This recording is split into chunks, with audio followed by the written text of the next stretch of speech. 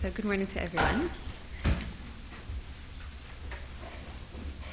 The Kol Nidrei prayer, which is the opening prayer or liturgical piece of the Yom Kippur service, has attained popularity as one of the perhaps best known and I would even say most beloved prayers, pieces of liturgy of the entire Jewish calendar, of the entire Jewish prayer book. The sheer number of references to Kol Nidrei in general literature, not to mention Jewish literature, the number of melodies that have been composed to Kol Nidrei, the fact that the entire opening service of Yom Kippur is called the Kol Nidrei service, all attest to the way in which this piece of liturgy has really captured the hearts and, if not the minds, of the Jewish people over the course of generations, of centuries. You might be wondering why I'm talking about Kol Nidrei, the opening prayer of Yom Kippur, given that we are just a few days away from Rosh Hashanah. But what I want to do this morning is to look at the Kol Nidrei, and more specifically at the very opening line of Kol Nidrei, as a means of examining some themes that pertain not only to Yom Kippur, but I want to suggest to Rosh Hashanah as well. So what I'll do this morning is first I want to talk a little bit about the piece of liturgy as a whole, a little bit about its background and history, and then I, as I mentioned, want to really hone in on that first line. Kol Nidrei, which I brought here in the very first passage that's on your sheets, in the bracketed box, it's a bit of a misnomer to actually call it a prayer. It's not really a prayer so much as it is a recitation, a ritual. What we do when we recite Kol Nidrei is ask for, right, it's really more of a declaration than it is a piece, as I said, a prayer. What we do is we declare that our vows, all vows that we will take in the coming year, and according to some renditions, all vows that perhaps we have taken in the previous year, are to be null and voided. The words are very famous, but we can perhaps just read them quickly through together, and I'll read in the English. By the permission of God and by the permission of this congregation, in the tribunal on high and the tribunal below, we hold it lawful to pray with transgressors. All vows, obligations, oaths, anathemas, pledges of all names that we have vowed, sworn, devoted, bound ourselves to between this Yom Kippur and next Yom Kippur, or again, as I mentioned, according to some versions, between last Yom Kippur and this Yom Kippur. The Art Scroll Machzor, for example, includes both. We repent of them all, let them all be absolved, forgiven, abandoned, null and void, neither firm nor established. Let our vows be not considered vows, our pledges be not considered pledges, and our oaths be not considered oaths. And then we go on to recite a series of verses. By the way, I want to point out that although I noted that the verses are recited 3 times, it's a bit of a mistake, and I apologize. The first line, as well as the second paragraph that we just read, are also, of course, repeated 3 times as well. So there's a very ritualistic aspect to this entire recitation, in which, again, we are asking for the nullification of all of our vows. The earliest source for a Kol Nidrei type recitation or ritual is actually mentioned in the Gemara, not in the context of Yom Kippur, but in the context of Rosh Hashanah. So to start off with, that's perhaps the first connection really to the holiday that is upcoming. This is not a source that I brought for you, but the Gemara in Masechet Nidarim says, and I'll just read it to you, one line briefly, Harotzeh shelo yitkaimu nidarav kol hashana, one who wishes that his vows not be in force during the course of the year, or perhaps that his vows from the previous year no longer be in force, Ya'amod b'Rosh Hashanah v'yomar, he should stand up on Rosh Hashanah and declare, Kol neder she'ani atid lidor yehe batel. Any vow that I am to take in the future, let it be from the beginning null and void. Ubilvad sheyehei zachor b'sha'at haneder. And this works, the Gemara cautions, only if, right, and here it sounds as with Kol Nidrei, as with the original text of Kol Nidrei, that the reference is to vows that will be taken, right? A person can preemptively nullify his or her vows with the caveat that when he or she is actually taking the vow somewhere down the line, he or she keep in mind that it was really intended for those to be not in full force.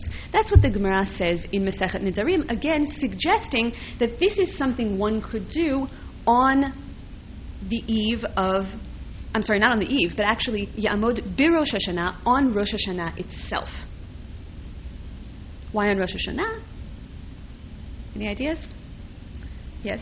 Well, you're taking action for the future year. So Rosh Hashanah is like the beginning of the year, so it seems like an appropriate time to take like preemptive action on kind of Okay. Okay, so in line with all of the thoughts and intentions and perhaps promises that we make to ourselves with the new year in mind, perhaps it's an appropriate time to take this type of preemptive action. Other ideas as to why Rosh Hashanah? Yes? Rosh Hashanah is when the book is open and you kind of work out the name. So if you know your vows, you have less demerits, right? Okay, and so that would certainly apply if we're talking about vows from the previous year, but perhaps even as the judgments are being written for the coming year, knowing that we all, in the course of it's human nature to make statements that we don't end up sticking to, perhaps preemptively suggesting that for the coming year, we already nullify any vows. Yes? I guess legally we need a base that maybe it's a time when the base comes sitting. Okay, so that's an interesting idea, right? That there is a concept, and actually this may be the way in which the Gemara that I just read to you, the way in which it does actually make its way into contemporary practice is that there is a practice until today on the eve of Rosh Hashanah of doing what is commonly known as Hatarat Nidarim, the nullification of vows. That actually, to nullify a vow that one has taken in the past, one actually is required to convene a Beit Din, or at least an ad hoc Beit Din, 3 adult members of the community who can serve as a Beit Din, and who can actually nullify the vow. So your suggestion is that perhaps Rosh Hashanah, Yom Kippur, the Beit Din Shel Ma'ala, right, the heavenly tribunal, is already sitting, and so perhaps it's an appropriate time to recite this nullification of vows as well. So that's another, perhaps, connection to that particular holiday. One thing I do want to point out, interestingly, is that this Gemara that I just read to you, this idea of nullifying future vows, is actually, on a technical level, distinct from the practice that we continue until today of Hatarat Nidarim. Because the practice of Hatarat Nidarim that we perform, many communities perform until today on the eve of Rosh Hashanah, is actually, as you suggested, a technical, legal ritual. Right? If one has, in fact, taken a vow, and by the way, we're talking here about personal vows. We're not talking personal vows or oaths or promises or pledges. We're not talking about oaths that, let's say, a court or someone else would impose upon one. We're only talking about a vow, a voluntary vow that someone takes upon him or herself. If one does such a thing and does not actually fulfill it, right, that is considered a serious violation.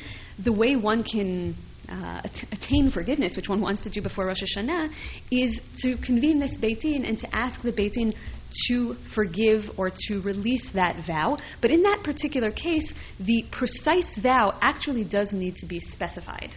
Right? So even though the formula is any vows that we may have taken or all vows or all oaths, right, if one knows of a particular pledge or oath or promise that one has taken and not fulfilled, one is technically, legally, actually required to specify that. And that certainly does require this tribunal, this Beit Din, as you suggested. So that is akin, right? That's a practice which is akin or sounds certainly similar to what the Gemara here is talking about, but is somewhat distinct insofar, again, as referring definitely to past vows, and as insofar as it is a legal action rather than a symbolic one. Yes? I think you just said it, but just to clarify, is it accurate that the difference between Hatarat Nidarim and the prayer that we sang Yom Kippur is that the Yom Kippur prayer is preemptive, and Hatarat Nidarim has this reference So that becomes a matter, that is, I would say, one of the primary distinctions. Certainly according to the version of the Kol Nidrei prayer and the way that this original Gemara, which refers again to Rosh Hashanah, sounds, where it's talking about future vows. Right? As I noted a few moments ago, there are some versions of the Kol Nidrei prayer that refer to the vows we may have taken in the previous year, from last Yom Kippur to this Yom Kippur. But many of the Rishonim, many of the medieval scholars, rejected that nusach, rejected that wording of the Kol Nidrei prayer for precisely the reason that you mentioned, because they did not consider Kol Nidrei to be akin to this legal action of Hatarat Nidarim. And so therefore they understood Kol Nidrei not to be referring to past vows, but actually to preemptively be nullifying any future vows or oaths or promises. In any event, I'll take one more question. And maybe you're headed in this direction, but I have a problem with we're annulling future vows as long as keep the annulment in mind while we're making them. If you're already keeping the annulment in mind, why are you making them? Okay, and so that is an excellent point. And you are not the first person to have this difficulty with the whole concept of such a ritual. And as a matter of fact, in the very Gemara that I cited, which again refers to Rosh Hashanah, not to Yom Kippur, in that very Gemara, immediately after the Gemara cites this practice, the Gemara follows that with reports of various Amoraim, various Talmudic sages, who rejected that practice. As a matter of fact, one rabbi went so far as to censure his fellow, right, to forbid his fellow rabbi to teach about this ritual in public, lest it encourage people to act frivolously or to deny the seriousness of taking vows, right? What does it mean to preemptively nullify a vow? Then what is the idea of taking a vow in the first place? Not only were some of the sages in the Gemara opposed to this practice,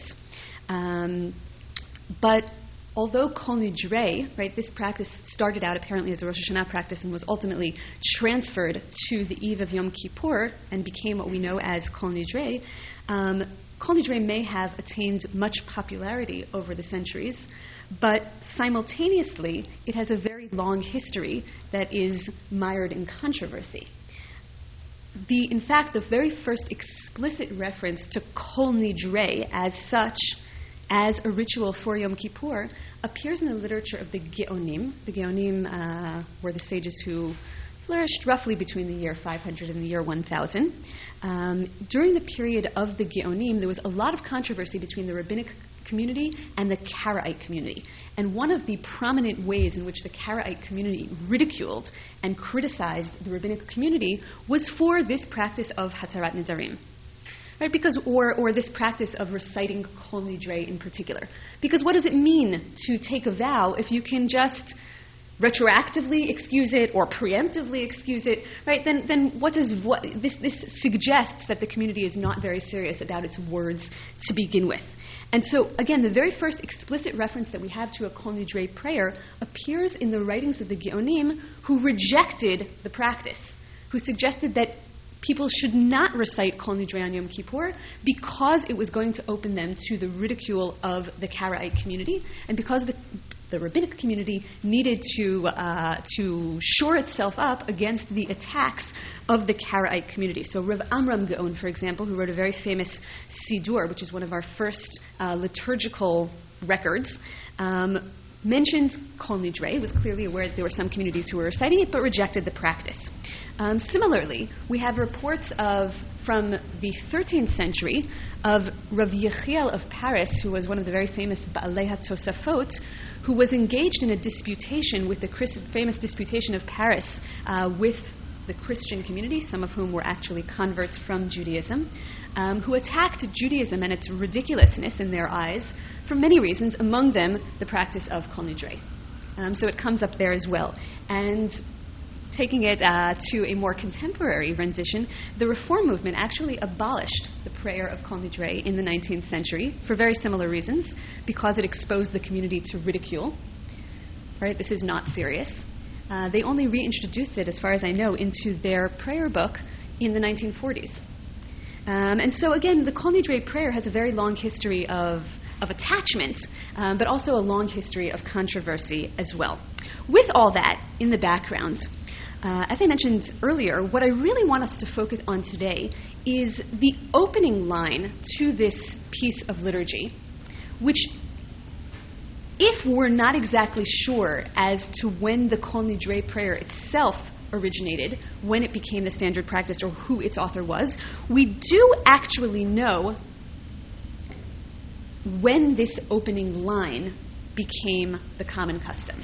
And I'm referring to the line that I bolded, again in that first text on your sheet in the box, the line which in Hebrew reads, Al dat hamakom ve'al dat hakehal, b'yeshiva shel ma'ala u'b'yeshiva shel mata, anu metirim lihitpalel im ha'avaryanim. Right, by the permission of God and the permission of its congregation, in the tribunal on high, the tribunal below, we hold it lawful to pray with transgressors.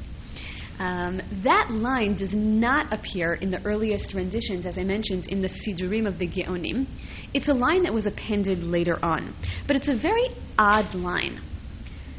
Right, the most important part of this passage is we hold it lawful to pray with transgressors. Anu metirim, or we permit the prayer with the avaryanim, with the transgressors in the community. This seems somewhat bizarre.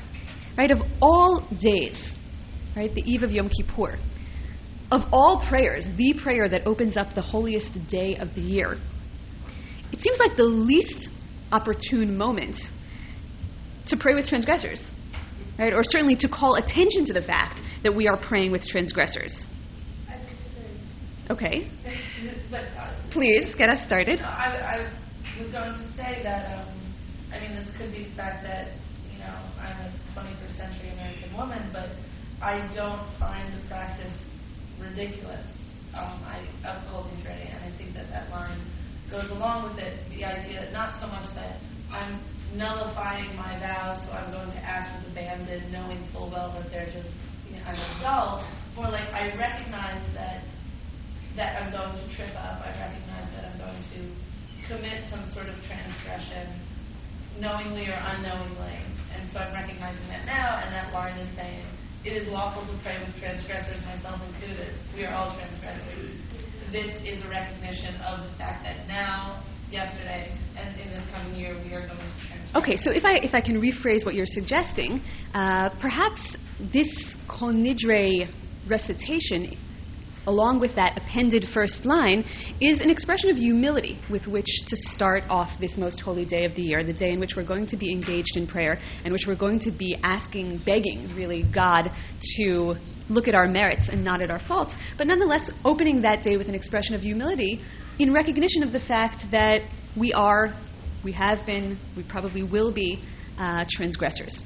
And so that, we're going to return to that thought certainly later on. But nonetheless, I do want to suggest, and again, we're not going to, much could be said additional about the Kol Nidrei, this practice of annulling vows. We're going to put that on the side, although we may return to it a bit. But we're going to put that on the side, and I want to focus on this aspect of praying with the transgressors. I definitely hear what you're saying, and as I said, I want to hold that thought. But nonetheless, I do want to suggest that this declaration with which we open Yom Kippur, if nothing else, flies in the face of a famous Gemara from Tractate Avodah Zarah that we're about to take a look at regarding Rosh Hashanah prayers, actually. So if you take a look at source number 1, the second source on the page, this is, again, the Gemara from Masechet Avodah Zarah, which begins, Amar Rav Yosef. Rav Yosef said, Lo litzle inish tzlota demusafe bitlat shai kamaita diyoma biyoma kama dereshata biyachid. I apologize, much Aramaic, but luckily you have the English translation here. A person should not pray the Musaf prayer during the first 3 hours on the first day of Rosh Hashanah if he or she is praying alone. Dilma kevan demafkid dina, dilma me'aine be'uvde v'dachafule midche. right? Lest when God stands in judgment, God scrutinizes his or her actions and rejects him or her completely. And this statement is in accord with various midrashim that refer to the way in which God's day, kivyachol, is divided. The suggestion is that God spends the first 3 hours of God's day, every day, but Rosh Hashanah included, God spends the first 3 hours of God's day engaged in judgment. Therefore, keeping that in mind, the Rav Yosef's suggestion is that a person who is praying biyachid, a person who is praying alone, should not pray the Musaf prayer during those 3 hours. Right? Because if one prays the Musaf prayer is, the highlight of the Rosh Hashanah morning service. God will, again, be engaged in judgment. God will be wearing God's judgment cap, and God will scrutinize this person's prayers, and the person may be found wanting. So best to save that prayer for a time of day when God is not in judgment mode. It's a good opportunity to ask everybody to remember to shut off their cell phones.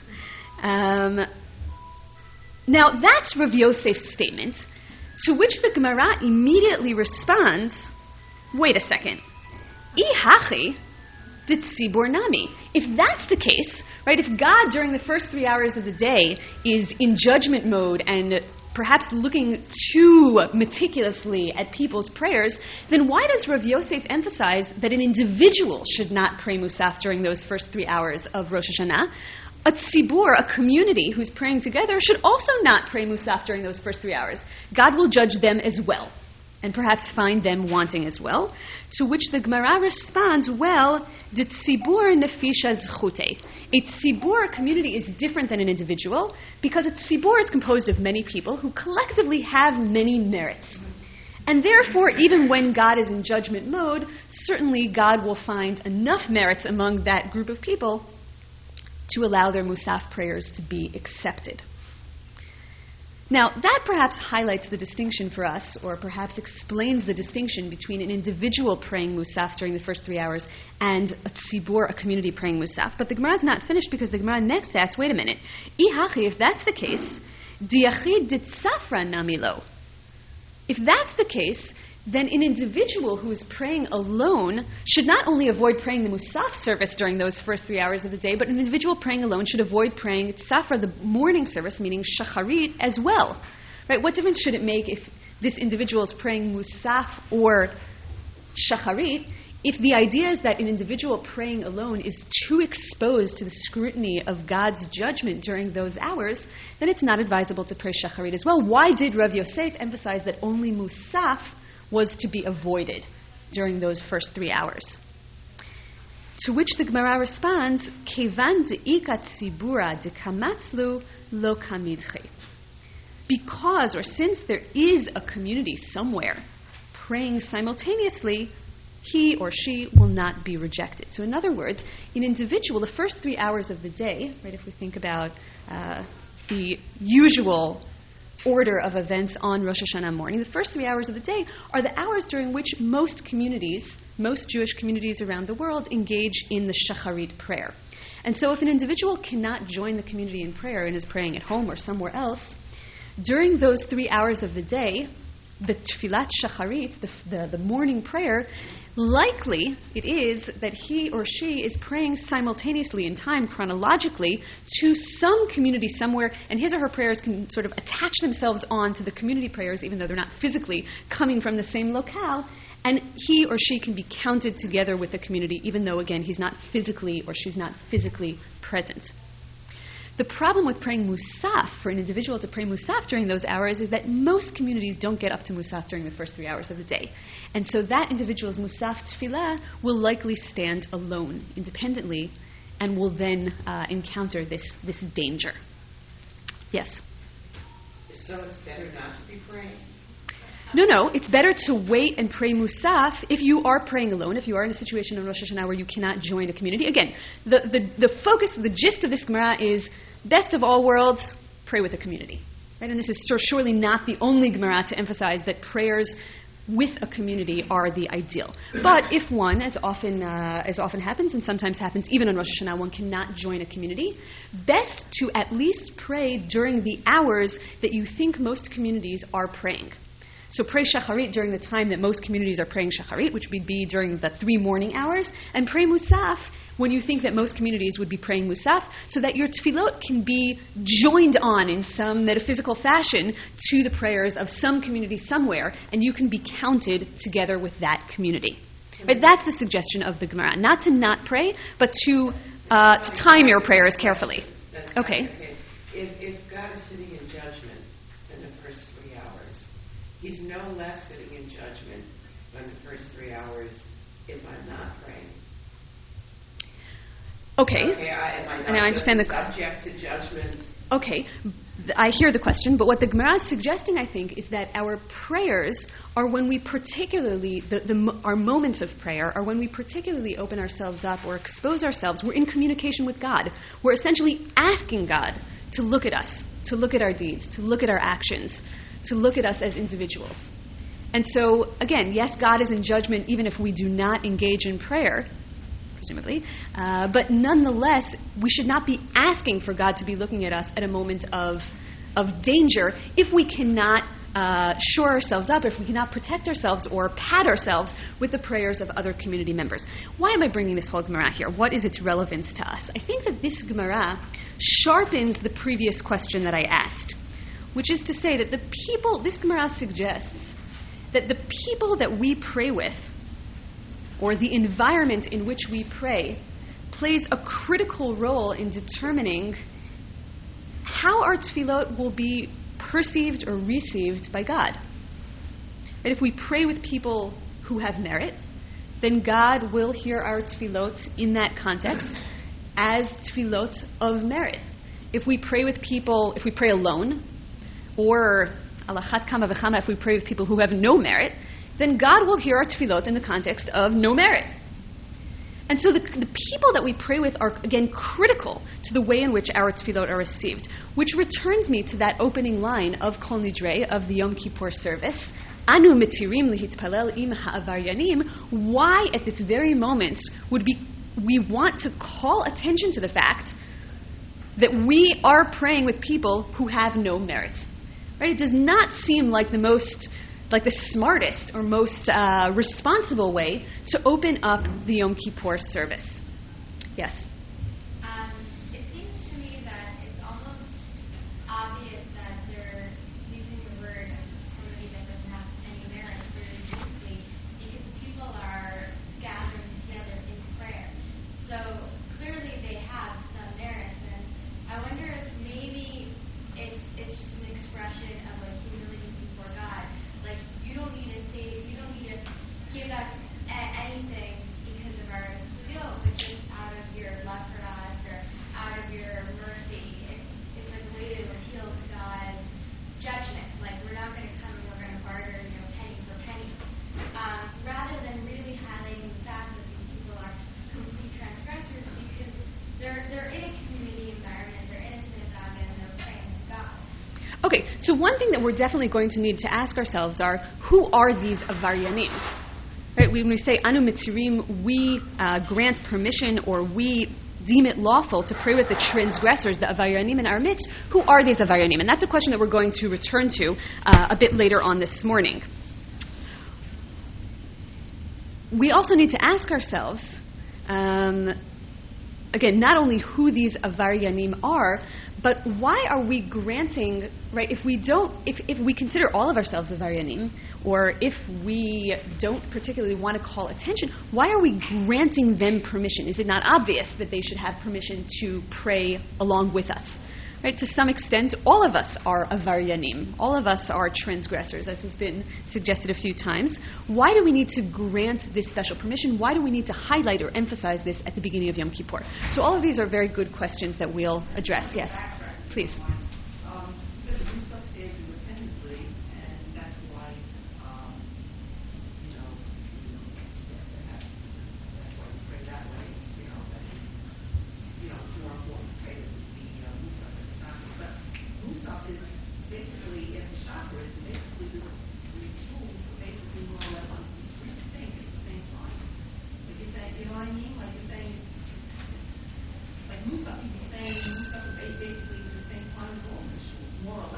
Right. So let me just. Oh, okay, but that's exactly the point. So I think I do, but I want to clarify because I think that's exactly the point of the Gemara. And with this, I'll just return and quickly conclude that source. The Gemara's point is that most congregations pray Shacharit during the first 3 hours of the day and pray Musaf, as you said, a bit later in the day. Now, if one is actually physically standing with the community, let's say one goes to a minyan that davens vatikin, right, that starts, I don't know what it is today, maybe 5 in the morning or something like that. Then that community is going to get up to Tfilat Musaf during the first 3 hours of the day. But that would be okay because the community is praying together. So even though God is sitting in judgment, they can rely on their communal, their collective merits. If an individual is praying, this is the suggestion, if an individual is praying alone in his or her home, let's say, he should avoid or she should avoid praying Musaf during the first 3 hours of the day because most communities do not pray Musaf during the first 3 hours of the day. They pray afterwards. Not that he or she should avoid praying Musaf at all. Pray Musaf, but pray Musaf when you think that most congregations will get up to that so that, again, your tefillot can join those of the community, and that would be after the first 3 hours of the day. That's the point. Again, I think the Gemara is making a technical suggestion, but more than that, I think the Gemara is making a very important, critical statement about the way in which, again, the people that we pray with, the environment in which we pray, has an effect on the way our individual prayers are received by God. That's the point that I think the Gemara is making, and that's certainly the point that I want to be making by citing this Gemara this morning, again, to highlight that question about this curious first line of Tfilat Kol Nidrei. Now, I want to add one historical note. There's a very popular theory that suggests that this opening line was appended, right? We know that it was not included in the Geonim, the earliest explicit reference to this passage, to this liturgy. There's a popular theory that it was actually appended to the prayer during the period of the Spanish Inquisition, and that it was a reference to the crypto-Jews, or the Marranos, who during the course of the year, certainly in their public lives, lived as Christians, were not practicing Jews, but in secret and hiding, and perhaps on Yom Kippur, gathered together to reclaim their Jewish identity in secret and to pray as Jews. And there's a suggestion, which among other places I actually saw recently on a Chabad website. So if it's on the Chabad website, then surely other people, it's elsewhere as well. There's a popular suggestion that this Anu Metirim Lihitpalel Im Ha'avaryanim was a reference to those crypto-Jews, right? That even though these individuals, right, and it's actually a way of explaining why this line was appended specifically to the Kol Nidrei prayer, right? Even these people, who make declarations of their allegiance to a different faith, certainly Avaryanim, on the public front of things, these people should be allowed on Yom Kippur not only to nullify or to preemptively nullify their vows or their declarations or their claims of faith, but they should be allowed to pray with the community as a community, lihitpalel im ha'avaryanim. It's a nice theory, and one could appreciate why it was a popular theory at various periods in history. Historically speaking, there's no basis for that suggestion. Virtually all historians reject that theory because we actually do know where this line originated. And where this line originated is no less significant than, I want to suggest, than the line itself. And this line actually originated in medieval Ashkenaz, not in medieval Spain with the crypto-Jews of the Spanish Inquisition, but rather in medieval Ashkenaz, in medieval Germany. We first hear explicit reference to this particular line in the writings of the students of Maharam Rutenberg, Rabbi Meir ben Baruch of Rutenberg, who was one of the most prominent, most prolific rabbis of the 13th century in Germany. If you take a look at the second source number 2, which is on the second side of the page, one example of this I brought for you here from Sefer Tashbetz Katan, which was written by someone named, as I wrote it in the Hebrew, Rabbi Shimon ben Tzadok, who was not only a student of the Maharam, but actually also his shamash, or attendant. And he wrote this book, Sefer Tashbetz Katan, amongst other things, to collect the various traditions that he was witness to or that he learned from his teacher, the Maharam. Most of which have to do with prayer services or with the holidays, with day-to-day practices that he saw the Maharam adopt. And he writes as follows, and I'll read it in the English. On the eve of Yom Kippur, before he says Kol Nidre, he says, right, and this should sound familiar, this line, B'yeshiva shel ma'ala u'b'yeshiva shel mata al da'at ha'makom ve'al da'at ha'kehal anu metirim l'hitpalel im ha'avaryanim. Right? Is that the same as the line that we have? Well, it's very close. Right? The line is flipped. Right? The reference is first to the yeshiva shel ma'ala and the yeshiva shel mata, and only afterwards to the dat hamakom and dat kehal. But basically, this is the same line that we have until today in our Kol Nidre, appended to our Kol Nidre prayer. Right? The idea is that permission is being granted to whom? Those who are praying with the transgressors, not necessarily the transgressors. Okay, exactly, right? Anu mitirim lihitpalel im ha'avaryanim. We grant permission to pray with the transgressors. We grant permission to the community to pray with the transgressors. Now, what's interesting is that if you take a look at the next source number 3, which is from Sefer Kolbo. Sefer Kolbo is also a collection of minhagim. It's a minhag book. It was written by someone in Provence, which is southern France, but nonetheless includes many minhagim that originated in Germany. And the author of Sefer Kolbo writes as follows, and Rabbi Meir wrote, on the eve of Yom Kippur, before he says Kol Nidre, he says, and now I'm quoting in the Hebrew, B'yeshiva shel ma'ala u b'yeshiva shel mata, anu mitirim lihitpalel la'avaryanim. Now this is actually another slight variation on the formula, and here I actually think it is of perhaps greater significance. What does that mean, lihitpalel la'avaryanim? Okay, so certainly what it does not mean is that we grant permission to pray to the transgressors, right? That would be ridiculous, right? Clearly that is not the intent here. So, anu mitirim lihitpalel la'avaryanim basically means we grant permission to the la'avaryanim, to pray, meaning to pray with the community. Right? So in contrast to the rendition of the Tashbetz, the Kolbo sounds like the permission is being granted not to the community to pray with the transgressors, but rather to the transgressors to join the community. But not to pray for the transgressors. Not to pray for the transgressors, right? And that actually, thank you for pointing that out. The idea, at least explicitly, is not that we are praying for the soul of these transgressors or anything like that. We're not praying that these transgressors should repent. We're granting permission either to the community or the transgressors themselves to join forces to pray together. Ultimately, the prayers of every individual are up to him or herself. And actually, some commentaries, some later scholars commenting on these passages or on these renditions of Kol Nidre, suggest that actually one of the reasons that we say not only b'yeshiva shel ma'ala or b'yeshiva shel mata, but also al dat makom, right, with the permission of God as well as the permission of the community, is to remind the transgressors that they're responsible, right? They need the permission of God because they have done things that definitely require God's forgiveness. And even though we are granting them permission to join the community and to pray together on Yom Kippur, that is not an automatic absolving of their transgressions.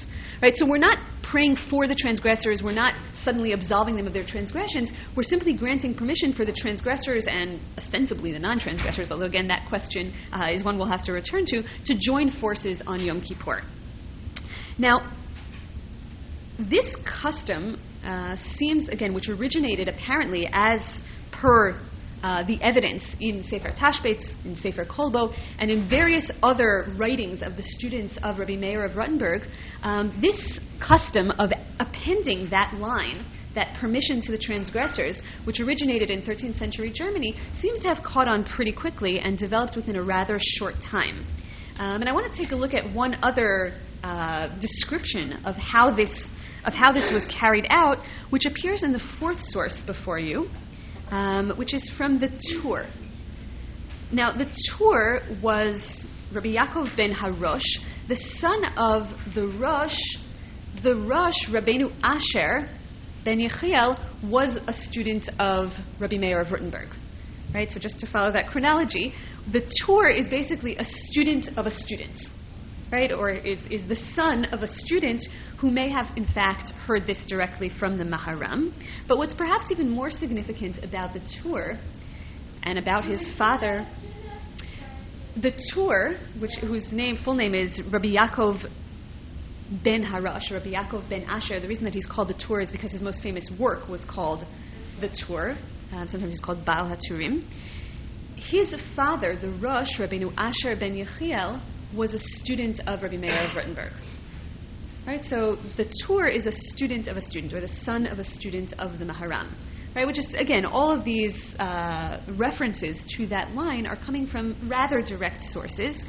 But the evidence brought by the Tur is significant additionally because both the Tur himself and his father, the Rosh, who again was a direct student of Rabbi Meir of Rottenburg, were born in Germany, received most of their education in Germany, but actually ran from Germany, escaped from Germany at the very end of the 13th century in response to events that actually led to the demise of Rabbi Meir himself. And so they moved from Germany in the face of persecution to Spain, to northern Spain, and they brought many of the minhagim and many of the teachings of Ashkenaz, of Germany and that entire world of learning, saved it from the destruction and moved it over to Spain. And so the Tur, when he's writing, is writing for a Spanish audience. Right? He's not writing for an Ashkenazi audience. He's writing for a Spanish audience, but highlighting various customs on occasion, highlighting customs that come from the world of his youth, from Ashkenaz. So in the context of this Kol Nidre discussion, he writes as follows. In the evening, they enter the synagogue, right? And he's talking about the evening of Yom Kippur, and it is customary in Ashkenaz that before he begins to pray, and again, the he who is beginning to pray is a reference to the Shliach Tzibor, to the Chazan. Before he begins to pray, they grant permission to all the transgressors so that they may pray with them. Right now, first of all, it's significant that he writes V'nohagin be'Ashkenaz. Because even though, as I mentioned just a moment ago, he preserves many of the customs of Ashkenaz, that particular phraseology is not very common in the Tur. Here he's really highlighting the fact that this is an Ashkenazi minhag, right? And I'm highlighting it also. I've mentioned it several times, not coincidentally, because I think that that's significant, and we will certainly explore that further. But he mentions that in Ashkenaz, the custom was that before the Shliach Tzibor began to pray, he granted permission to all the transgressors so that they might pray with them. Now, let's look at that phrase in the Hebrew. It's the second line in the Hebrew. Mitirin lekol ha'avaryanim kidei lehitpalel imahen. Right, now thinking about the two previous renditions, one which granted permission to the community to pray with transgressors and one which granted permission to the transgressors to pray with the community, what is the Tur's version of that? How do you read it? Mitirim lekol ha'avaryanim kidei lehitpalel imahen. Right, and I hope my translation is accurate. They grant permission to the transgressors so that they may pray with them. Right, who is permission being granted to here? To the transgressors to pray with the community. Okay, that's one reading. Does everyone agree with that? Or it could be so that the community may pray with the transgressors. Okay, how would you render that? How would you read that into the words? I would have to make community plural. Okay, so mitirin lekol ha'avaryanim, right? That seems pretty clear that they grant permission to all of the transgressors. Now, the ambiguous words are the following ones: kidei lehitpalel imahen, in order that they may pray with them. Who's the they and who's the them here, right? We can pray with them. So it might be that, and I actually think that this is a conglomerate of the two previous renditions, right? It's we grant permission to the transgressors to join, right? For the sake, in order that we, the community, might have the opportunity to pray with them. Right? That's the way that I think that this line is best rendered. Mitirin lekol ha'avaryanim kidei shehatzibur yuchal lehitpalel imahem. Right? So that the community might pray with them. And you would go with the third reading in order that they might pray with each other. Certainly, right? This conglomeration of the two suggests, to my mind at least, that the Torah really wants us to have the sense, or the Torah himself believed, that this is a two-way street here, right? Those who stand to benefit from this permission that's being granted are not only the avaryanim who might otherwise be left out in the cold, and not only the community, but really both. Right? Both the transgressors certainly benefit from being allowed to pray with the community, but the community also benefits from praying with the transgressors. Right? And again, I want to underline that so that we can return to it a bit later. In any event, the Torah goes on to say, and even if they, meaning the transgressors, do not ask to be granted permission, right? They don't care. They've given up hope. They don't really want to pray with the community anyway. And so they never ask the community to grant them this permission. Nonetheless, the community makes this declaration on the eve of Yom Kippur. Why? As Rabbi Shimon Chasida said in this Gemara cited from Masechet Kretut, any communal fast that does not include the sinners of Israel is not a fast. And brings the following metaphor. For chelbana, which the English translation is galbanum. I don't know if that means either. But apparently we're talking about some type of plant or herb. The chelbana has a bad smell alone by itself. And Scripture nonetheless counted it among the incense ingredients. Right, what's the metaphor here? Bitter. But it was part of the incense. Right, meaning the incense was a mixture of spices, and the incense included a spice that on its own was very bad smelling. Now, the point of the incense was to be sweet smelling, positively, to be good smelling. But it required the inclusion of that bitter plant or bad, foul-smelling plant. And so, similarly, right, the metaphor that Rav Shimon Chasida wants to bring here is that similarly, the community, certainly on their own, the transgressors are foul-smelling. Right? But the community is not considered a community, just as the incense is not considered incense without including the sinners as well, at least on public fast days. Right? That is Rav Shimon Chasida's teaching here. And so therefore, even if the transgressors don't ask to be included, it is, again, to whose benefit? It's necessary for the community. It's to the community's benefit to include them, to grant them this permission so that they might join. And they say in the following words, and this is how they grant the permission in the tribunal on high and the tribunal below, the words that we've seen several times, with the permission of God and with the permission of the community, we hold it lawful to pray with the transgressors. And then the Torah adds, and the prayer leader takes out a Torah scroll and clasps it to his chest and says, Kol nidrei ve'atharei, etc., the whole formula that we've seen. Torah, he refers to communal fast. Mm-hmm. There are other communal fasts. Yes. Besides Talmud, maybe there's a minor fast. I'm not sure during that kind of Tishba. So therefore, this question of asking permission to pray for the transgressors should apply not only during Kol Nidra, but should apply obviously for these other fast days, and may apply for any time we pray. Why should we ask God permission when we're in the minyan with Musaf on Shabbat to pray with transgressors? Okay, so that's an excellent question. I mean, the Gemara that's being cited here, again, the Torah is talking explicitly about the Kol Nidrei Yom Kippur context. But the Gemara that's being cited in the name of Rabbi Shimon Chasida is, as the Gemara itself makes clear, talking about all public fast days. You're suggesting that perhaps we can take it even beyond the fast days to include any communal or public gathering. Right? Why might Rabbi Shimon Chasida have focused on the fast days? Because he doesn't want it to be a ta'anit. He doesn't want it to be a ta'anit. We need the... Right, but why specifically is he talking about a ta'anit? Right? Why not, as you're suggesting, expand it to any communal gathering? Right? No Shabbat is a Shabbat without including the sinners of Israel. Right? Right? We can imagine a statement like that. Why do you think Rabbi Shimon Chasida might have focused on the fast days as requiring the presence of sinners? What is the advantage of having those sinners around, particularly on public fast days?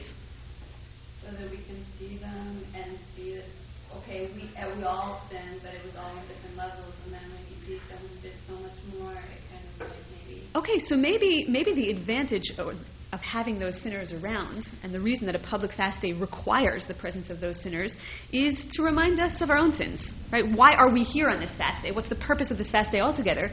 It's to atone for our sins. Right? But a lot of times it's hard for us to hold a mirror up to our own faces and to see our own sinfulness. It's easier to recognize it in other people. And so the fast day in particular, which is when we focus on the atonement for sins, right? The minor fast days as well as Yom Kippur, but al achat kama v'chama Yom Kippur, actually it's to our advantage as a community to have those sinners around so that we can remember what we're here for. We can remember to take a look at ourselves and be cognizant, aware of our own sins. Yes?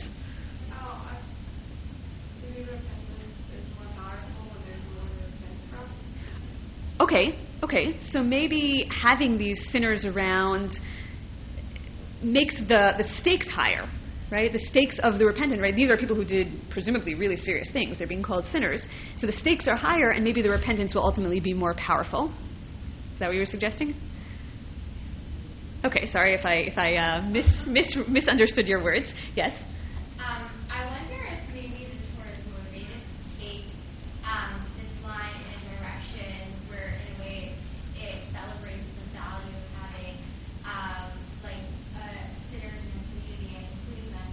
Is because at this time it was a time when the community was becoming really polarized, where people were converting to the anti-Semitism, and maybe there was a lot of divisiveness in the community, and perhaps people that really stuck to their faith and they didn't convert had they were upset at the other person's community, people that were outwardly acting as Christian, and it was a way to harmonize the different facets.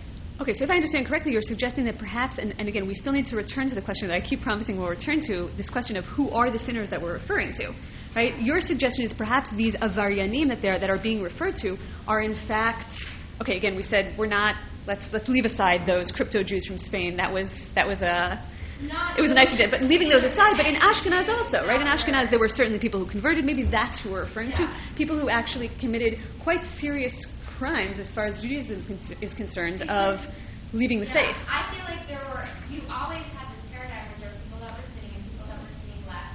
But because they're kind of labeled as a sinner, it makes me wonder if they label themselves as outside of the community down in some respect. Okay, so that's an excellent idea, and I wanna again, I don't want to ignore that, I just want to put it on the side for one moment. Yeah. And we're going to the very next question that we're going to ask is, who is an avaryan? But first, I just want to return to again this question of why, right back to Rabbi Shimon Chassida's teaching and the way in which the Torah is using it in the Kol Nidre context. Why is it so important? Why is a fast day not a fast day, and Yom Kippur not Yom Kippur without the inclusion of the sinners? Yes. Just because I don't know what the practice was at the time the Torah was writing, but it is now the afternoon of fast day. The Torah didn't have to do with the 15 days and the notion of forgiveness. So I think it needs to be an apt analogy to refer to fast day as far as 15 days. Okay, so certainly, again, the reason, as you suggest, that we read that Torah reading on the minor fast days, on public fast days, is because fast days are days for engaging with sin and forgiveness.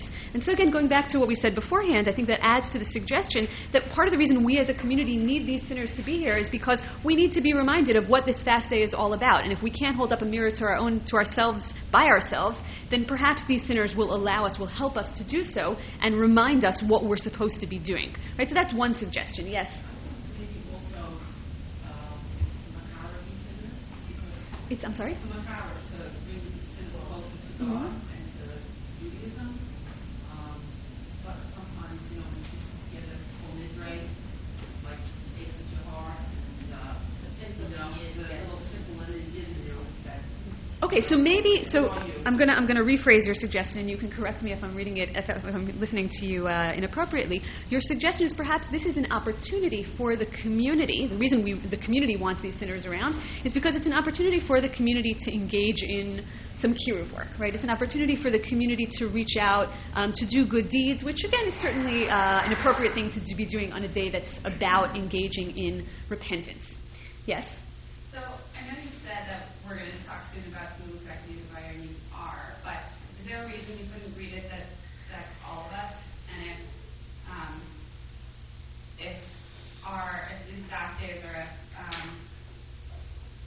Kol Nidre Yom Kippur, we're not including the sinners, it's what we include include any of us. And it would be easy enough, on any of these times to say, you know what, look at me and look at what I've done over this past year, what's even the point? Okay, so maybe it's a veiled reference to ourselves, right? In other words, we're uncomfortable about saying we have to grant permission to ourselves explicitly, but essentially that's what we're doing because we're all avaryanim. And so that's this idea of including on the fast day. I want to make one more suggestion, which is that perhaps, although minor fast days too, but certainly Yom Kippur is a day in which we oftentimes are very inwardly focused. Right? It's about sort of, again, not engaging in eating, not engaging in other physical activities, so that we can focus inwards, that we can focus on the work of the soul.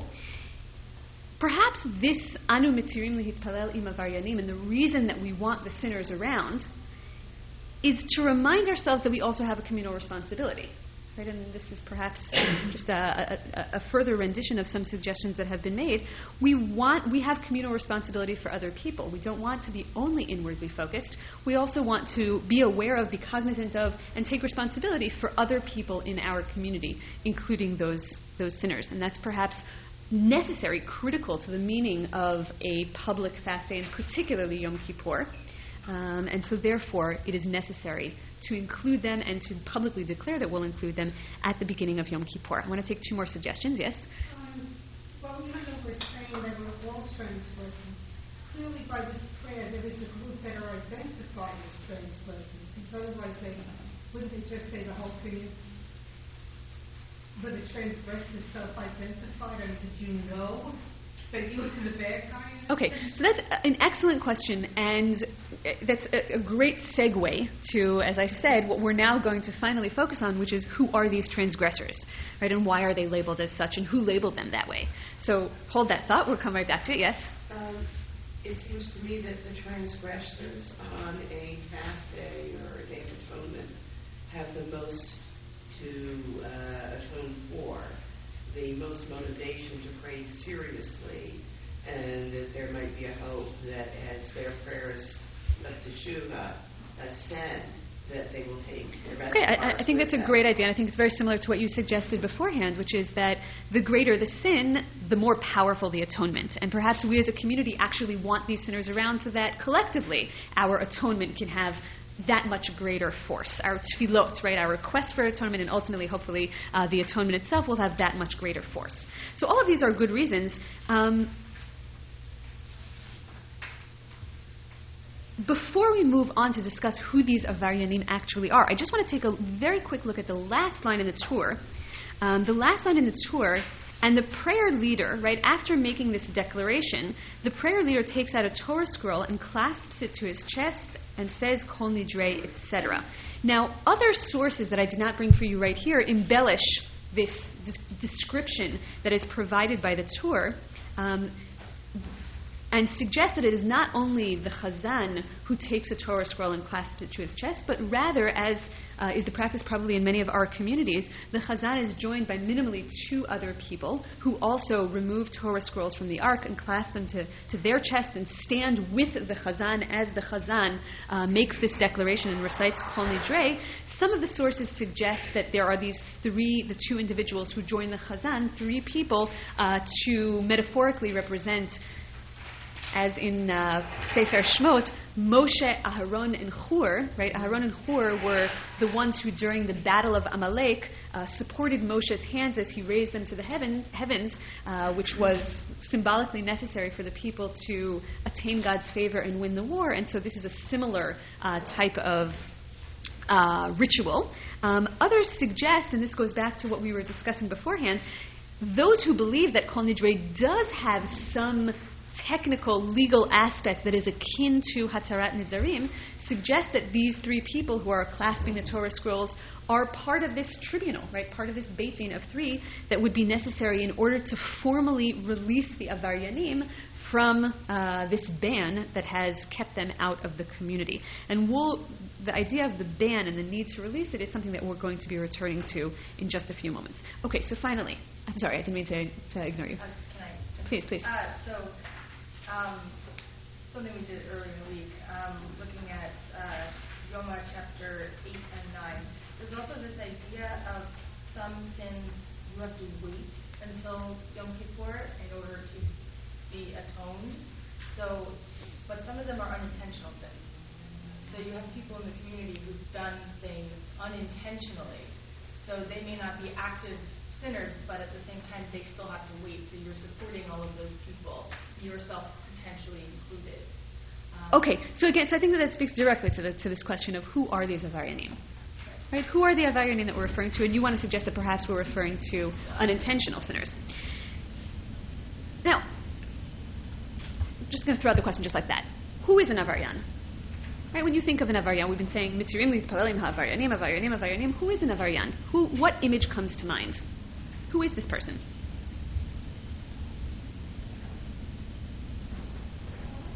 I have no nothing to suggest, but I just think it's very interesting to wonder whether they're self-designated or if it's Okay, that's an excellent question, right? Meaning, are they designated themselves as Avaryanim? Is someone else, is the community branding them Avaryanim? But who are these people? I mean, do we have in mind, are we talking about serious hardened criminals?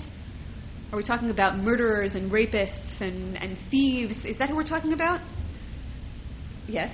Can I just ask, I can't think of other contexts in which we use the word Avaryanim. Okay, so that's... You felt like... Well, that's exactly the direction that I'm going, right? The question that we need to ask ourselves is, who are we talking about serious criminals? Are we talking about, first of all, repeat offenders? Or are we talking about one-time offenders? Right? If we're talking about one-time offenders, then that which we have said several times throughout certainly is true. All of us are Avaryanim. Or again, are we talking about someone who repeatedly performs this forbidden action? And that is necessary in order to become labeled an Avaryan. Yes?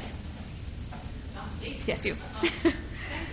I was going to say that I think that a transgressor is a public transgressor, that everybody knows. Let's say he went into a restaurant that wasn't kosher, and they said it was oil. Okay, so you're suggesting that in order to be called an Avaryan, not only do you need to be an offender, but you need to be a public offender. You need to be someone who, right, and that's how you would get labeled an Avaryan. We're not talking about people who do things, in the privacy and the secrecy of their own. This is something that again, is a public act that the person embraces, and that's why they get labeled an Avaryan. Now, as you pointed out, it's an unusual term in a certain sense, this term Avaryan. The Torah never uses the word Avaryan. Right? The Torah has other terms for referring to sinners. Sometimes the Torah talks about a chet, or sin itself, right? Either a chet, a pesha, an avon. But the Torah never talks about an avera or an avaryan. We first find that term used in Talmudic literature by the rabbis, by Chazal.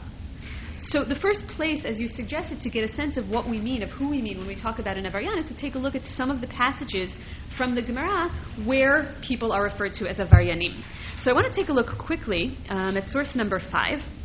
It's a Gemara from Masechet Shabbat, which is, it's actually longer in the Hebrew than the English because I only translated part of it. I just want to read it through quickly because the important part is at the end. The Gemara on Shabbat is talking about the use of a bathhouse on Shabbat. Okay, and says as follows. Our rabbis taught, it's a Braita Tanu Rabbanan, if the holes of a bathhouse are plugged on the eve of Shabbat, one may bathe therein immediately after the conclusion of Shabbat. Right? So in other words, if the water is heated up before Shabbat, and then the holes are plugged to retain the hot water, then immediately after Shabbat you can use that hot water. Right? If it hasn't been heated on Shabbat, it was heated before Shabbat, but you don't need to wait the amount of time that you could have heated it, or you don't need to reheat it after Shabbat. You can use it immediately after Shabbat. If on the eve of a festival, one may enter on the morrow, sweat, go out, have a souse bath in the outer chamber. Right? In other words, if the water has been heated prior to Yom Tov, then on Yom Tov, on the festival itself, that preheated water can actually be used. Rav Yehuda said it once happened at the baths of Bnei Brak that the holes were plugged on the eve of a festival. On the morrow, Rabbi Elazar ben Azariah Rabbi Akiva entered, sweated therein, went out, had a souse bath in the outer chamber, but the warm water was covered over with boards. When the matter came before the sages, they said, even if the warm water is not covered with boards. But when the transgressors grew in number, they began forbidding it. right? And without getting into all the technicalities of exactly what happened, right, the point is that Rabbi Elazar ben Azariah and Rabbi Akiva did not precisely follow the ruling of the sages. The sages were lenient, but when the transgressors grew in number, they began forbidding it. Now we're talking about a practice which the sages permitted, but they permitted under a very specific series of conditions. And the part that I did not translate for you is that the Gemara goes on to detail and to describe how as people began pushing the envelope in terms of their practice of using the bathhouse on Shabbat and after Shabbat and on festivals, right, and they began just sort of stretching the limits a little bit more and more and more and more in terms of what the sages had permitted, ultimately the sages' response was to restrict this practice more and more and more and more, right, as because of these ovrei avera, because of these avaryanim. The Gemara goes on, and at the end of this whole passage, I just want to take a look at the last 3 lines in the English. Rava said, he who violates, and he's drawing a general principle here from this whole story, he who violates even a rabbinical enactment, in Hebrew it's shari lemikre le avaryana, translated as, by Santino at least, may be stigmatized a transgressor. According to whom? According to this Tana. Right, so Rava is using, just to clarify what the Gemara is talking about here, Rava is using this whole story in order to claim, right, because the Braita had said previously, when the transgressors grew in number, the rabbis began forbidding these practices. Right, so the Braita, the Tana, the sage, the anonymous sage of this Braita, is calling the people who began violating rabbinic decrees transgressors, from which Rava derives the principle that one who violates even a rabbinic enactment, meaning we're not talking about a Torah decree here. We're not in the realm of Isurei Deoraita at all. We're in the realm of rabbinic enactments, and nonetheless, one who violates a rabbinic enactment may be called a transgressor, or may be stigmatized as a transgressor. Now, Rava's point is that it's permitted to disparage such a person, right? Someone who violates rabbinic decrees by calling them explicitly a transgressor. Why is it permitted to disparage? Right? Generally, we're not in favor of calling people names, right? Why does Rava permit calling such a person, labeling such a person a transgressor? Yes. So that it would be known that that type of behavior. Exactly. Presumably, the idea is that by labeling such a person a transgressor, we can more effectively prevent other people from joining his ranks, right? We can prevent other people from emulating that person. Right, and that's, again, the point of the Gemara that we're not going to look into in depth right now is that people were doing just the opposite, right? People were pushing the envelope and they were beginning to transgress more and more and more, and so Rava concludes that we can label them transgressors so that we can prevent people or discourage people from emulating such behaviors. So according to this Gemara, for our purposes, why is this relevant? Who is a transgressor? According to this Gemara, and again, the terminology in Hebrew is avaryana, in avaryan, which is the term that we've been using all along. Who is an avaryan? One who violates a rabbinic decree. Right? So we're not, according to this Gemara, an avaryan is not necessarily someone who is a rapist and a murderer and a thief and violates the most severe of biblical sins. An avaryan is someone who violates a rabbinic decree. Even someone who violates a rabbinic decree. That's the first Gemara I want to take a look at. Now we said we'd take a look at a few examples, so I want to move very quickly to source number 6, which is also a Gemara here from Masechet Nida. The Gemara says as follows: Amar Rav stated, Hamakshe atzmo ladat, which is translated here as a man who willfully causes an erection, should be placed under the ban. Right? Yeh benidui should be excommunicated. But why did he not say this is forbidden? Because the man merely incites the evil inclination against himself. Rabbi Ami, however, stated he is called a transgressor, in the Hebrew nikra avaryan, because such is the art of the evil inclination.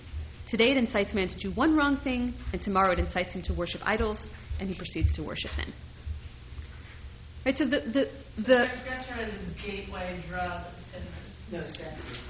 Okay, so just to understand, right, the Gemara here is talking about someone who masturbated, who's not actually, we're not talking about adultery, we're not talking about rape, right, we're not talking about the most severe sexual sins, right. As a matter of fact, Rav seems to feel that this is right? This is not, he didn't say this is forbidden because it's not explicitly, right? But this is he incites his evil inclination against himself, but Rav Ami seems to feel that this act is significant enough, right, this act of inciting his evil inclination against himself, to label this person an avaryan. So what we can get from this Gemara, in addition to what we saw beforehand, is that an avaryan is not only someone who violates, or not always someone who violates an explicit rabbinic decree. An avaryan is also someone who engages in inappropriate sexual behavior, or if we want to extrapolate a bit more universally, a bit beyond that, behavior that will lead him or her astray. Right, so I think the effect of this Gemara is to actually bring the label of avaryan even one notch further. Right? We're not talking about, again, the rapists and the murderers and the thieves. We're not talking about people who violate biblical commandments. Perhaps we're talking about people who violate rabbinic commandments. Perhaps we're talking about people who engage in behavior that leads them to sin. Yes?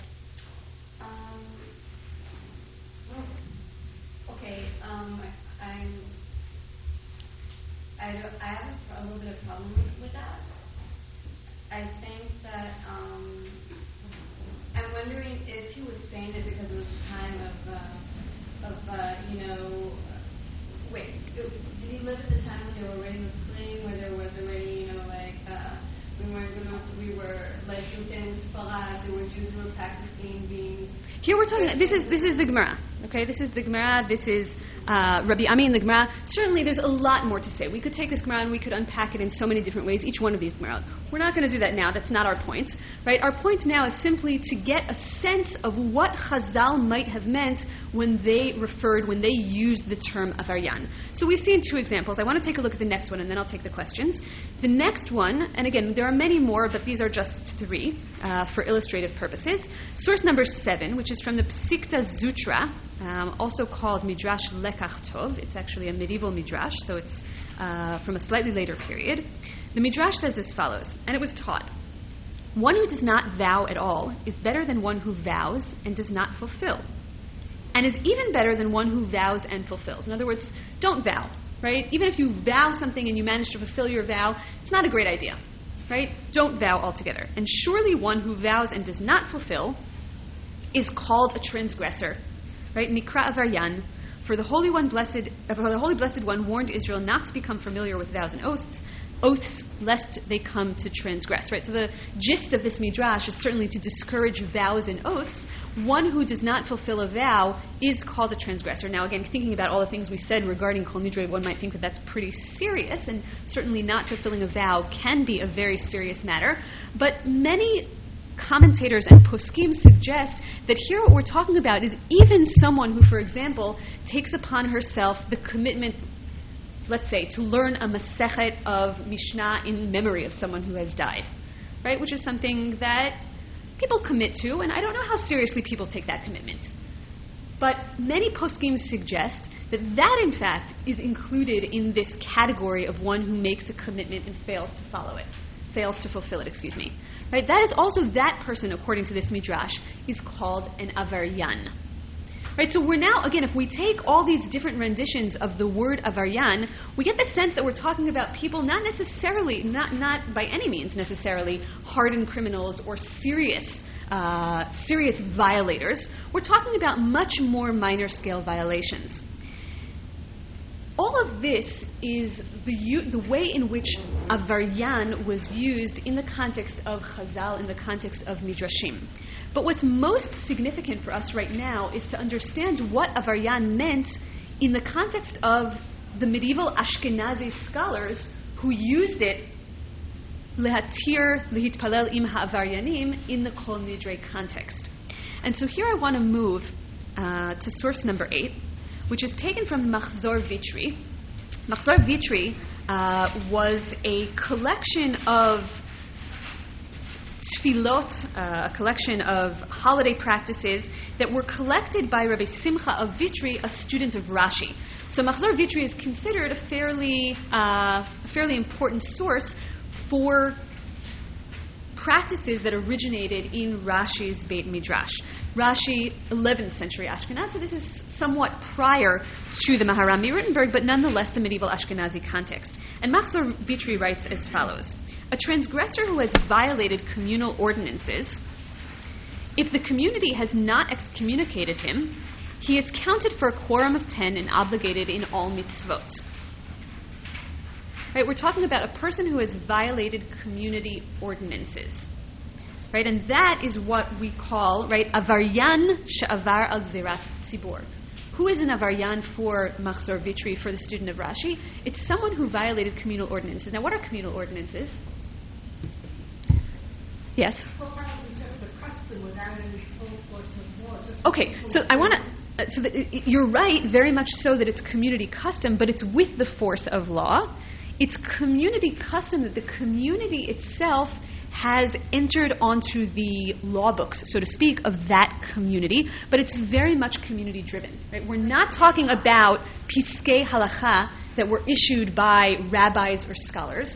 We're talking about communities, oftentimes small communities, that was what was more commonplace in Ashkenaz, who put into force all sorts of rules and regulations about the running of the community. Right? We're not talking about halacha per se. We're talking about the way in which the community collected communal taxes. We're talking about the way in which the community regulated trade and business so as to eliminate unfair competition. We're talking about the way in which the community set up the functioning of their communal governing organizations, the way in which the community decided they wanted to run their tefillot and other community gatherings. We're talking very much, again, not at the level of halacha proper, but the level of community rules and regulations.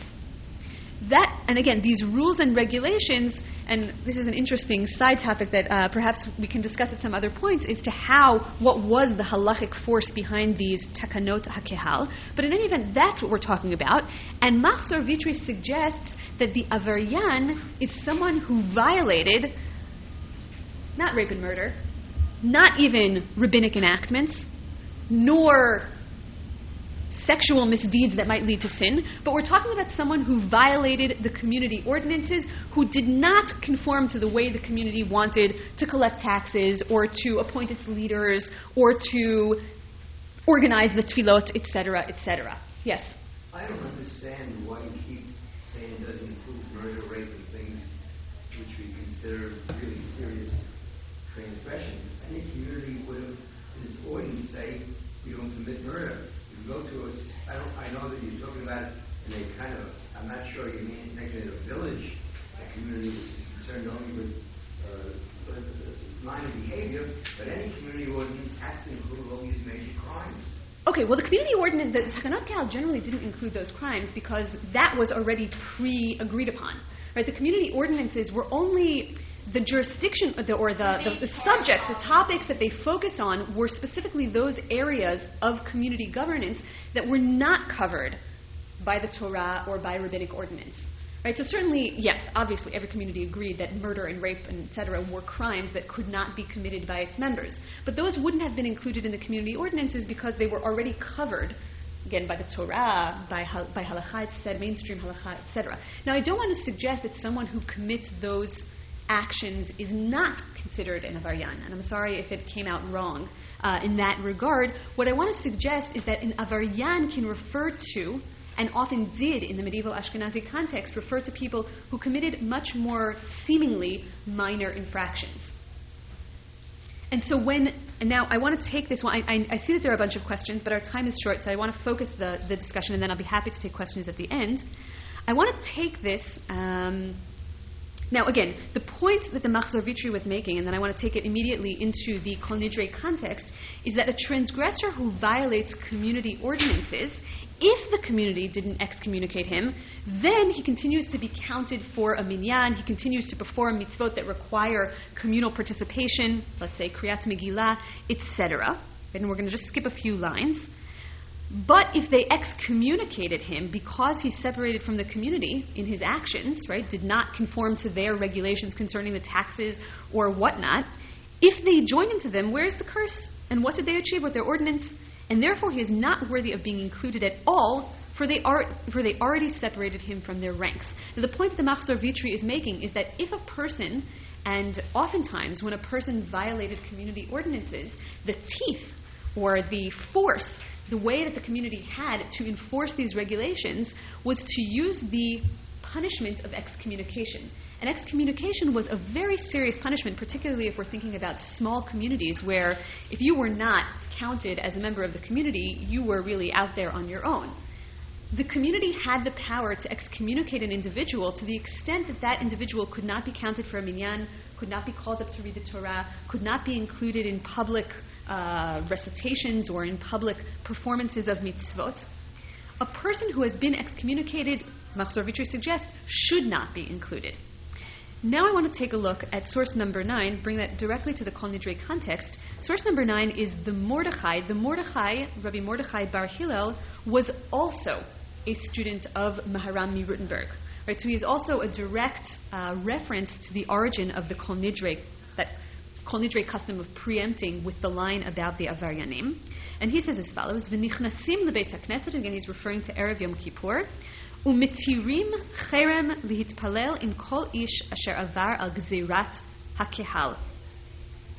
And then he goes on to say what we've already heard others say, Afilu eino mevakesh yatiru lo, de'amar b'shimon chasida, kol ta'anit she'ein bo miposhei Yisrael, eino ta'anit, etc., etc. Right? He says, on Erev Yom Kippur, they enter the synagogue, and they release the ban in order to pray with every person who violated a communal ordinance. So according to the Mordechai here, when they announced in Shul on Erev Yom Kippur, Anu, right, al dat hamakom ve'al dat hakal, etc., Anu mitirim lihitpalel im ha'avaryanim. Who were those avaryanim they were referring to? Those were all the people who got excommunicated in the course of the year. Why? Because they didn't pay their taxes, because they didn't agree with the rules of the community for how to appoint leaders, because they didn't regulate their business the way the community decided they should regulate their business, and as a result of such, they got excommunicated. That's who, it seems, originally the communities of Ashkenaz meant to include in their prayers on Yom Kippur when they made this announcement, Anu mitirim lihitpalel im ha'avaryanim. They weren't referring to the hardened criminals. They weren't referring even to the more minor violators of rabbinic law. They were referring specifically to those people who were under ban, who were under excommunication, and that's what it means, mitirin.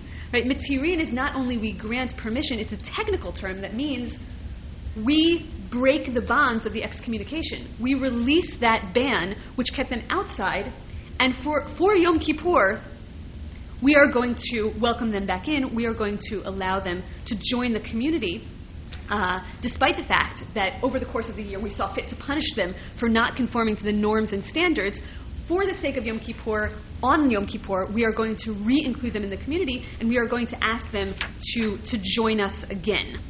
Now, in the few minutes that remain, what I want to ask is, first of all, what was the significance of that line to the people of medieval Ashkenaz, to these communities that enacted all these types of community ordinances that regulated their communities in this type of way, and what can we take from that, right, from the original context of this line, which we've retained in our own tefillot, what can we take from that original context to make meaning for the recitation, for our recitation of this line in our own communities today?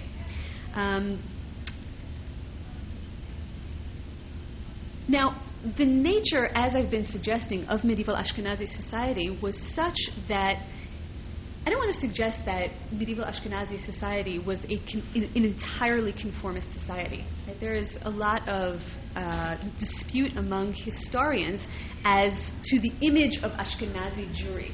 Right? And the Ashkenazi Jews themselves at a certain point seem to have promoted a self-image that presented their communities as being entirely and completely not only law-abiding, but mitzvah-abiding, as being absolutely conformist societies. Now, in point of fact, it's very clear historically that there were criminals in medieval Ashkenaz, there were people who violated community ordinances, but nonetheless, even though medieval Ashkenaz was not truly an entirely conformist community, that was the ideal to which they aspired. Now, in that context, in that type of society which aspires to a very, very conformist type of community, what is the force of beginning Yom Kippur, of beginning the high holiday season altogether with this statement, with this inclusion of the Avaryanim? Now, certainly it could have been for the sake of the Avaryanim, as we've suggested several times throughout, right? So that they're not left out in the cold, so that they are not under excommunication and have no place to pray on the Yamim Noraim. But I want to suggest that in this particular context, the statement was first and foremost for the sake of the community itself. And I want to wrap this together by taking a look. You mentioned the Mishnayot at the end of Masechet Yoma a bit earlier, and I gather that you've studied them in the past days. I want to take a look at the very last source that I brought for you, source number 10, which is in fact the very last Mishnah of Masechet Yoma. This is only a section of it, but the Mishnah says, one who says, I will sin and repent, an opportunity to repent is not given to him. In other words, one who sins with the intention of, I'll take care of it later. Similarly, one who says, I will sin and Yom Kippur will atone, right? It's okay, I can do what I want during the whole year and we'll get to Yom Kippur and I'll be taken care of. No, Yom Kippur in that case does not atone. The Mishnah goes on to say, transgressions between a person and God, Yom Kippur atones, but very famously, Yom Kippur does not, transgressions between a person and his fellow, Yom Kippur does not atone until he appeases his fellow. Right? Avirot sheben adam lechaviro en Yom Kippurim mechaper ad sheyiratzeh chaviro. Rabbi Elazar ben Azariah has a drasha from this from a verse, right? But that's the very famous statement that Yom Kippur is a day in which we work on the atonement of misdeeds that are between us and God. It's a day for us to look inward, for us to work on our relationship with God, but it doesn't help us with regards to all those misdeeds that we might have done directed at our fellow human beings. Those, right, the common custom of asking friends and relatives and maybe particularly not friends, for forgiveness, for mechila in the days leading up to Rosh Hashanah and to Yom Kippur is based on this Mishnah, the need to appease those who one might have wronged as a means of preparing oneself, as a means of getting oneself into the mode, which is the only mode with which one can approach Yom Kippur and hope to achieve atonement. Now, going back to medieval Ashkenazi society, in a society in which conformism seems to have been such an ideal, in a society that excommunicated people who did not strictly conform to the community norms and regulations, I want to suggest that this statement, Anu mitirim lihitpalelim ha'avaryanim, for the sake of the avaryanim, yeah, of course.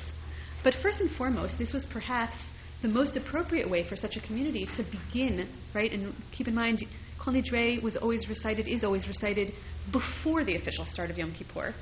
This was the very last opportunity for the members of the community to make that mechila, to ask their fellows for that type of atonement. And so turning to the avaryanim, who it seems in context were specifically those people who violated, who did not conform to the norms of that particular community, asking them to please join, even if they did not ask themselves for such forgiveness to be granted to them, asking them to please join the community on this day was perhaps the most necessary, the most critical way for the community to demonstrate that they really were prepared, were ready to enter into Yom Kippur and to work on their avirot ben adam lamakom. What does this do for us, right? How does this have meaning in our own context? We don't have the same type of community controls that the communities of Ashkenaz did. We don't use takanot kehal in the same way that medieval Ashkenaz did. But certainly in each of our own communities, I think there are plenty of forms of social control, plenty of ways in which consciously and unconsciously we as individuals, and certainly we as a community, send pretty clear signals to those in our midst what they must do in order to conform. Who's in, who's out, what kind of behavior or what kind of way of being is acceptable, is allowed to join our ranks, and what is not acceptable and what is essentially, right, if not formally, excommunicated, right? What is not something that we allow to be part of our community, part of our society. And I want to suggest that perhaps this, again, keeping in mind its original context, that this way of opening Yom Kippur, but really our entire high holiday season, with this anu mitirim lihitpalelim ha'avaryanim, with this statement of acceptance, of willingness to welcome back into our ranks even those who don't conform, even those who don't strictly follow what we consider to be acceptable and normative, is perhaps the best way to indicate to ourselves, as well as to those individuals, that we really have gone through this process, the pre-tshuva process that is necessary in order for us to approach God on Rosh Hashanah, on Yom Kippur. And so with that, and I'm more than happy to take additional questions, I just wanted to really wish everyone a Shana Tova, a K'tiva v'Chatima Tova. May we all merit the opportunity to approach God in this way. Thank you.